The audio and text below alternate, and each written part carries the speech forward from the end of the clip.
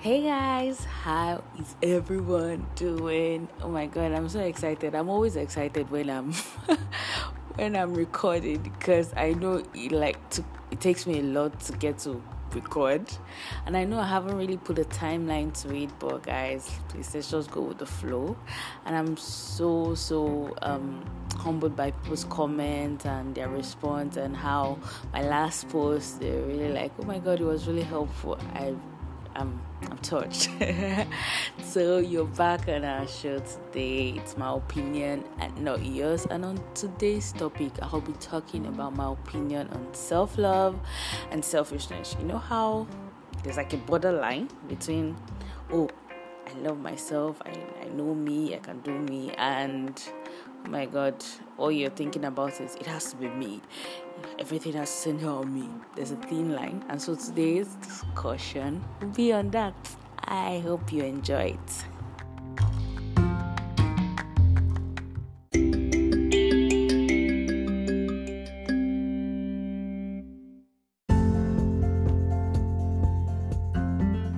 Hey guys, so welcome back, and today's topic, which is quite interesting, I'll be giving you my opinion on self-love and selfishness.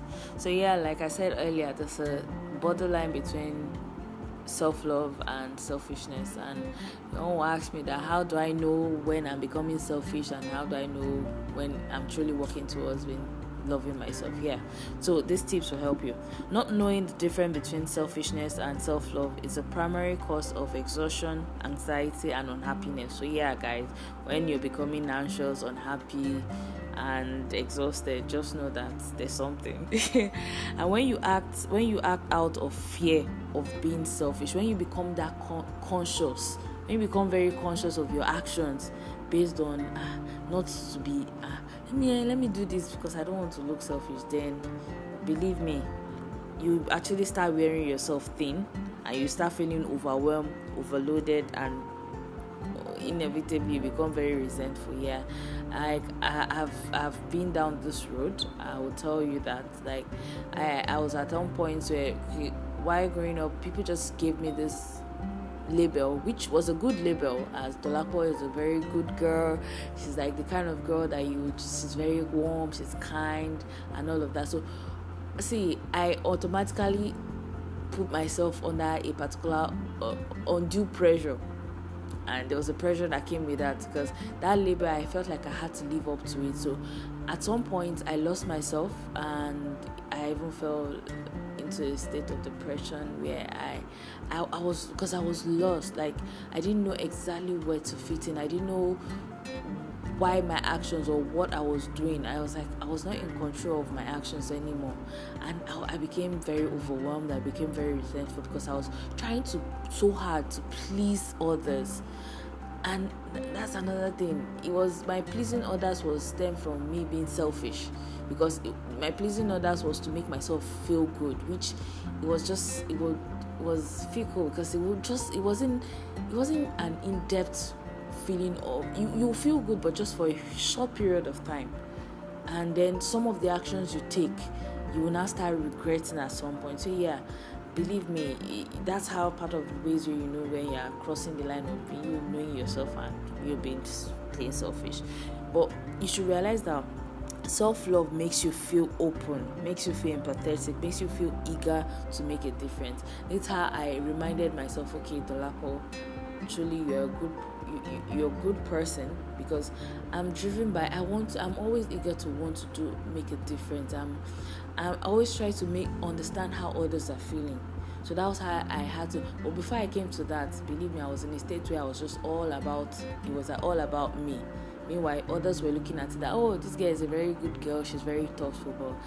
But my doing all of that was to please me. But then again, you should realize that self-love is not just a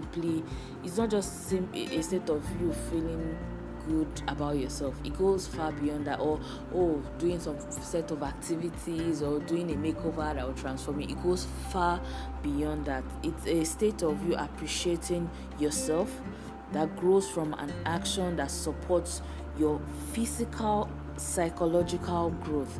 So whatever action that does not support that is not self-love. So yeah, and I will give you like 7 steps that I would prescribe that will help you understand you are your person, that will help you grow into self-love. And one of it is you have to become mindful of who you are.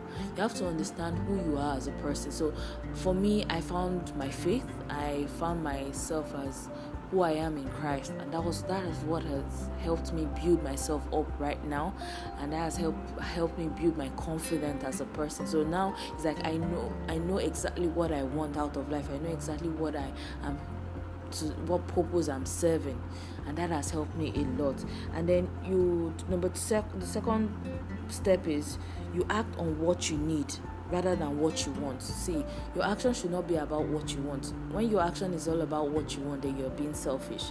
Your action should be all about what you need. What is needed is what is essential, what is compulsory. So it's not everything you need that it's not everything you want that you have to have. It's not everything you need, but all your needs you have to drive. So it stems from your needs rather than your wants.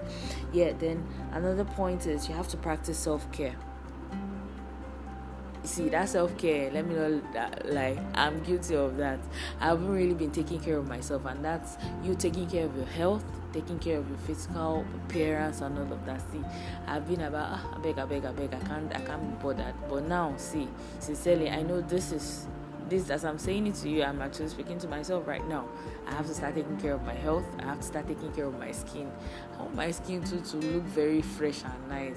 So believe me, I'm working towards that right now.